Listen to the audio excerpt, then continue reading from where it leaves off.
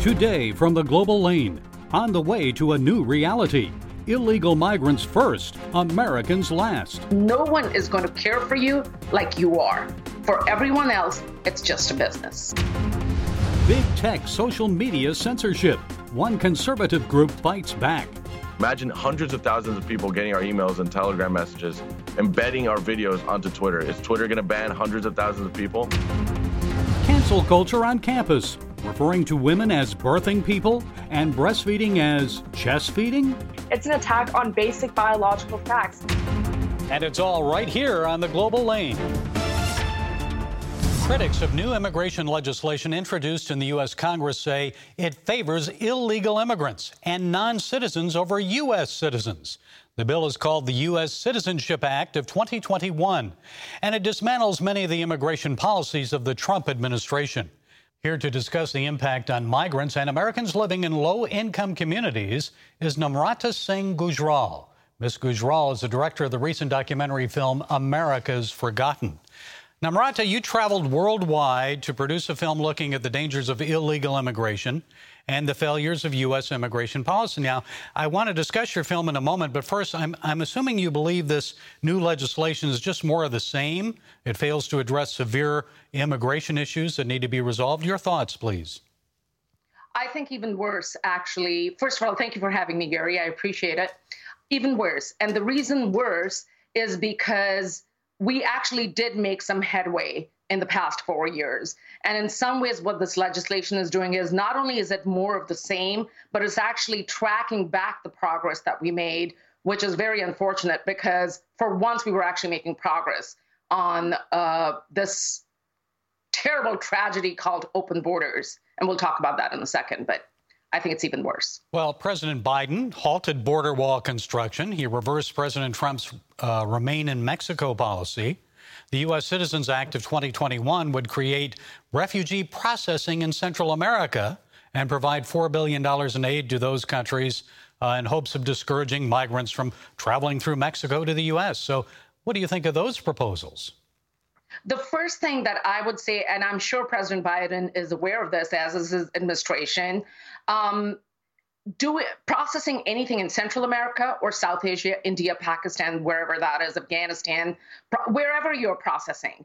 The problem with doing something locally in these countries, and actually I'm making a sequel right now, America's Forgotten 2, where we talk about the refugee abuse in Kenya from the Somali camps. It's the same problem. You don't have accountability from the local sources, and there's going to be far more abuse when you do that. Now, I know you encourage the Biden administration to put Americans first. I know your film exposes how Americans, especially in low-income minority communities, are harmed by U.S. immigration policy. Explain that to us. My heart aches today for Americans that are poor and that are underserved. We have a lot of Americans hurting right now, a lot. And there's several ways that Americans get hurt. We'll talk about just one of the issues. In America's Forgotten, we show the host asking all of the folks on the first Democratic debate on the stage if they would be in favor of health care for illegal immigrants. Today, it's in the news that taxpayer-funded benefits would be now even more further expanded to illegal immigrants. It's not so much that we don't want to be humanitarian. The problem is a lot of Americans who fall through the cracks are folks that are just above that sort of poverty line where they're not making enough money, but not enough to pay their healthcare benefits. And it's those Americans that are suffering. And guess what? A lot of those Americans are folks that voted for Mr. Biden, the African-American community, the Latino-American community. And in your film, you examine the dangers of illegal immigration and human trafficking. Tell us about that. Do you think this new immigration policy will help reduce human trafficking and drug smuggling issues at our southern border? No, actually, to the contrary. One of the things that I address in America's Forgotten, I tell the story. I went to actually meet with some coyotes when I was in India. It was a meeting that was set up by a very well-known journalist in India. And they were showing that clip of the first Democratic debate where everyone was in favor of giving healthcare to illegal immigrants. And they were literally using that as fodder to recruit people to give them money. Because remember, it's a lot of money. I mean, there's per person from India is paying anywhere from $50,000 to $75,000 based on what deal they're getting. Africa's paying, this is to the United States, Africa's paying $40,000 to $50,000. Central America's paying up to the tune of $15,000 per person. Mexico up to the tune of $10,000. So they use it as a recruitment tool to get this money. Quickly, you say this new America is run by China, India, big tech, where Americans don't matter. So how are they shaping, influencing our immigration policy? What's their goal and the consequences for the USA? My family is actually of Indian American descent, and I'm an immigrant, and I'm a very proud immigrant. But I also love the United States. I will tell you, for any Indians that are watching, this is not an anti-Indian stance, by the way. This is a pro-American stance, which does not have to be confused with anti-Indian or anti-Chinese or even anti-big tech for that matter. But here's the facts. When you look at Google, for example, Google has 4 large headquarters in India. Most of the folks that are working for Google in India are Indian. And that's okay, except no one's going to care for your country as much as Americans are. So when you've got China and India pretty much creating not just a lot of the product that we're consuming in the U.S., but also, they're gatekeeping our information. So you've got your information channels and your product channels, both at China and India, and big tech and big corporations are sort of handling this from a standpoint of it helps their bottom line. The only person that affects is Americans, because no one is going to care for you like you are. For everyone else, it's just a business. When they're global, their allegiance is to their company, no country. Okay. The film is America's Forgotten. Namrata Singh Gujral. You know the subject well, and we thank you for taking the time to share your insights with us today. My pleasure. Big tech and social media censorship. Twitter, Facebook, and Instagram, others, insist they don't discriminate against conservatives, but they'll have a hard time convincing our next guest of that. Mario Balaban is Media Relations Director for Project Veritas. Earlier this month, Twitter banned Project Veritas and its founder, investigative journalist James O'Keefe, for posting a video of Facebook Vice President Guy Rosen. Now, Mr. Balaban is here to explain more about this. Twitter said Project Veritas violated its rules, but I'm assuming you believe it's another effort to silence your organization. Tell us what happened. Yeah, absolutely. So thank you for having me on. Basically, we launched a video on Facebook late in January. Guy Rosen was one of the people we investigated. He was quoted saying how Facebook freezes commenting that they deem to be hate speech. We went to find Guy Rosen a few days after that video was published to get comment, which is a very normal, common practice in journalism to get comment. And the term is door stopping someone to get comment on something they said. This guy obviously is someone of high importance in Facebook. We went to ask questions. He didn't answer. We published the video of him ignoring our questions. And Twitter decided to say that that video of asking Guy Rosen for comment violated their privacy policy. So with that, they locked our account temporarily, both James O'Keefe's account and Project Veritas' account. And in a few hours, when we decided to appeal that through the Project Veritas account, they simply decided they wanted to suspend permanently the Project Veritas account. So they just permanently suspended Project Veritas, but they have reinstated James O'Keefe.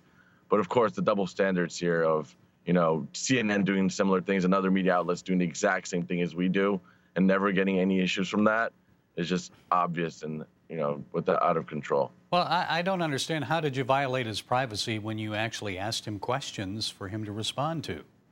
So he was right outside of his house, and from the video, you cannot tell what city he's in, what state he's in, the zip code he's in. Absolutely, there's nothing you could tell about the location he was in. The only slight moment you could see anything there was a house number, which still doesn't tell you anything of where that house is located. So they basically try to say that we exposed where this man lived, but watching that video and the caption we put on the video, it's impossible to tell where he lived. So Twitter is now defending Facebook. Is this a first where social media giants have teamed up against free speech, or has it happened before?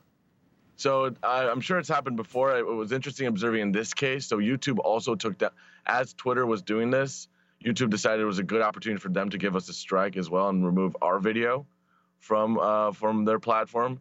But what was interesting is that obviously, since the video was about Guy Rosen, a Facebook executive, both Facebook and Instagram did not do anything with the video. I think my opinion here is that there could potentially be optics there involved, where if Facebook removed a video about Facebook executives, it would look really, really bad for them. So I think they enabled their allies at Twitter and YouTube to do the dirty work and, try to get Project Veritas off of social media. Mario, we've seen President Trump permanently banned from Twitter, accounts suspended for many people who question the results of the last election. Also, those who question COVID vaccines and COVID policy. What's happening here, and just how dangerous is it? It's funny you bring up COVID vaccines, because just 2 days ago, we launched a new leaked tape from Facebook. We're still going, by the way. We're not stopping. The leaked tape from Mark Zuckerberg in July, talking about how he was concerned about COVID vaccines modifying people's DNA and RNA. And on Facebook now, just a couple weeks ago, they just instated a policy which says if you discuss the DNA and RNA modification coming from the vaccine, you'll be, removed or banned. So basically, the Facebook CEO can discuss it in private, but in public, if the 3 billion users want to discuss it, they cannot. So that just came out recently, and it was another bombshell story. We've done several bombshell big tech stories just in 2021, and there's plenty more to come. Well, it seems like that's, science and medicine to question results and to look at other results. Well, Parler's back in business after Amazon pulled them from their web services. So how do conservatives respond? What must be done? I mean, it's important to understand that it is good to have other platforms that promote free speech, but also the discourse and politics. It's important to understand that Twitter, Facebook, and Instagram, you have to use them because a lot of people who don't necessarily agree with your point of view are using that, and in order to get to those people, you must use platforms that don't like you, to be honest. So I agree. Using Parler. Telegram, for us, by the way, has been very successful. Recently, we've grown tremendously. But it's important to use all of them, both the platforms that censor you so you can get your message across, but also platforms that enable you to say what you want to say without any backlash. And quickly, finally, how is this all affecting Project Veritas? You've done remarkable undercover work over the years on vote fraud, other nefarious behavior. What now for you? So we're going to keep going. Our big thing in 2021, which we've been expanding since 2019, is our insider program. We want insiders from big tech, media, especially government today, to come to us with information. We want to enable people who want to be whistleblowers to come to Project Veritas and expose wrongdoing. So this is a big project, and getting censored on social media will not stop us. We will, share our videos by proxy. We'll send our videos out through email, through Telegram, ask people to embed. Imagine hundreds of thousands of people getting our emails and Telegram messages, embedding our videos onto Twitter. Is Twitter going to ban hundreds of thousands of people? So that's our message, is that nothing that they can do will stop us or deter us. Okay, interesting strategy. Mario Balaban of Project Veritas, thanks for sharing your insights. Thank you, Gary. Appreciate it. Cancel culture strikes again, especially on college campuses, where you can no longer refer to a woman nursing her baby as breastfeeding. You can't make this stuff up, folks. Ignoring the science, some academics are insisting that by using the term breastfeeding, people are endorsing, quote, a controversial set of values about family life and gender roles. We'll hear with more from the University of Florida's campus reform reporter, Ophelia Jacobson. Ophelia, I'm assuming you're not shocked or surprised by this, so set us straight. We're now politically incorrect if we're referring to nursing a baby as breastfeeding. Explain what's happening. That's exactly right. According to two professors at the University of Pennsylvania and Johns Hopkins University who wrote an article in a medical journal back in 2016, the term breastfeeding, like you said, can present a controversial set of values for family life and gender roles. And I am not surprised. This is nothing new. At the Leadership Institute's campus reform, we've been covering how basic biological facts have been attacked by higher education institutions for years. A couple of months ago, we reported on a group of medical professionals at Harvard University who referred to women as birthing people on Twitter because, according to the so-called experts, not all those who give birth are women. This is absurd. And, a couple of university hospitals in the United Kingdom are starting to replace the word breastfeeding with chest feeding. So we're seeing this ideology take place overseas, and we're going to see it soon come into our college classrooms in this nation. Well, last time I checked, only women can actually breastfeed. Men can't do that. I understand this movement to remove gender roles, as you mentioned, started in the UK. What else did they do, and how has it spread? Well, again, what we're seeing, it's not only an attack on the basic essence of womanhood, it's an attack on basic biological facts. It's basic science that a woman is her body is built in a unique way to give birth and to nurture that life.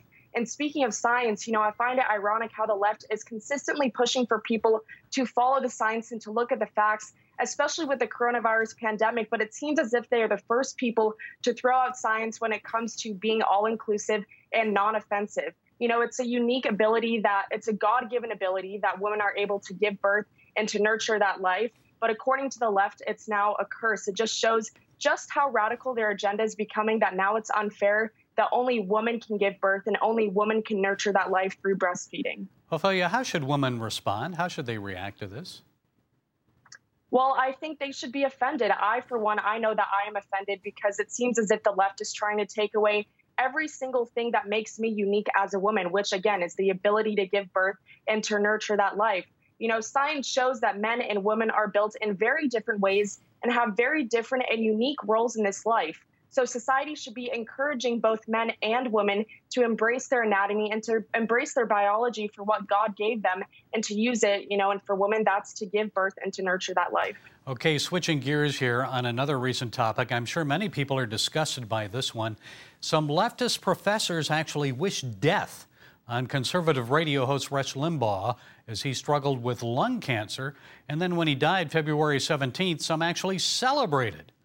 Tell us about comments from professors at Louisiana Tech, Yale, and others.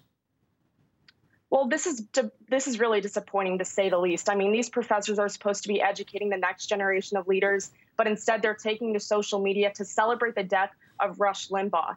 We've seen professors celebrate the death of other conservatives and Republicans back in 2019. When Barbara Bush passed away, professors were also on social media celebrating her death. And even with conservatives and Republicans who are still alive, professors are wishing death upon them. A professor said that Trump supporters deserve to die before the election. I mean, what has our nation come to? That if you disagree politically with someone, you can just wish death upon them or celebrate their death when they do pass away? This is not the example that we should be setting for our future generation of leaders. Well, why should we be concerned about this attitude? Don't they have a right to free speech?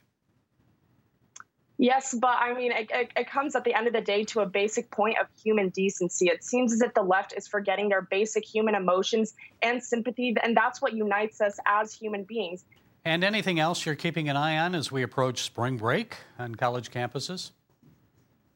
Well, a lot of students, they had their spring break canceled this year, unfortunately, due to the coronavirus pandemic. A lot of universities, thought this through and said, well, maybe if we just keep all of the students on campus, they won't travel, they won't bring back the virus. But I know a lot of students are upset. At the University of Florida, where I attend, they canceled spring break, and instead they extended our winter break by 1 week. And they're giving us a few mental health days here and there, but that doesn't really make up for that whole week of break that we usually take to, recharge to finish off the end of the semester. Okay. Ophelia Jacobson, campus reform reporter at the University of Florida. Always good to talk with you, Ophelia. Thanks for setting us straight today. Thank you so much for having me. Members of the U.S. Senate this week questioned Xavier Becerra, President Biden's choice to lead the Department of Health and Human Services. Becerra is State Attorney General of California and a former congressman from Los Angeles. He has some pretty extreme views about government control of your health care, immigration, and especially on abortion. You see, Becerra supports abortion on demand, right up to the moment of birth, and he wants to force people of faith to comply. When he served in Congress back in 2000, he voted against banning partial birth abortion. Becerra also tried to force the Little Sisters of the Poor to abandon their pro-life religious beliefs by requiring them to provide birth control and abortions for their employees. And he tried to compel pro-life pregnancy clinics to promote Planned Parenthood. Well, some polls have shown that 75% of Americans believe abortion should be limited to the first trimester of pregnancy. Becerra believes there should be no restrictions. Senator Mitt Romney asked Becerra to explain his views which are counter to those of an overwhelming majority of Americans. Most people agree that partial birth abortion is awful. You voted against a ban on partial birth abortion. Why? Everyone wants to make sure that if you have an opportunity, you're going to live a healthy life. And I will tell you that I hope to be able to work with you and others to reach that common ground on so many different issues. I think we can reach common ground on many issues, but on partial birth abortion, it sounds like we're not going to reach common ground there. Bravo, Senator Romney. This time you gave pro-life conservatives something to cheer about. And Attorney General Becerra, you talk about having the opportunity to live a healthy life. I guess that applies to every American except for babies, who are only moments from birth. I don't think ripping a child limb from limb out of the womb gives it much of an opportunity to a healthy life, do you? And what about U.S. taxpayer funding of abortion overseas? Well, President Biden recently signed an executive order mandating it.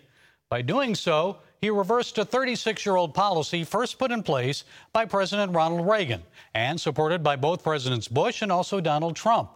Indiana Senator Mike Braun asked Becerra about that. Will you commit to not using taxpayer money to fund abortions and abortion providers? While we probably will not agree on all the issues, I can say to you that we will definitely follow the law when it comes to the use of federal resources. And so I can make that commitment that we will follow the law.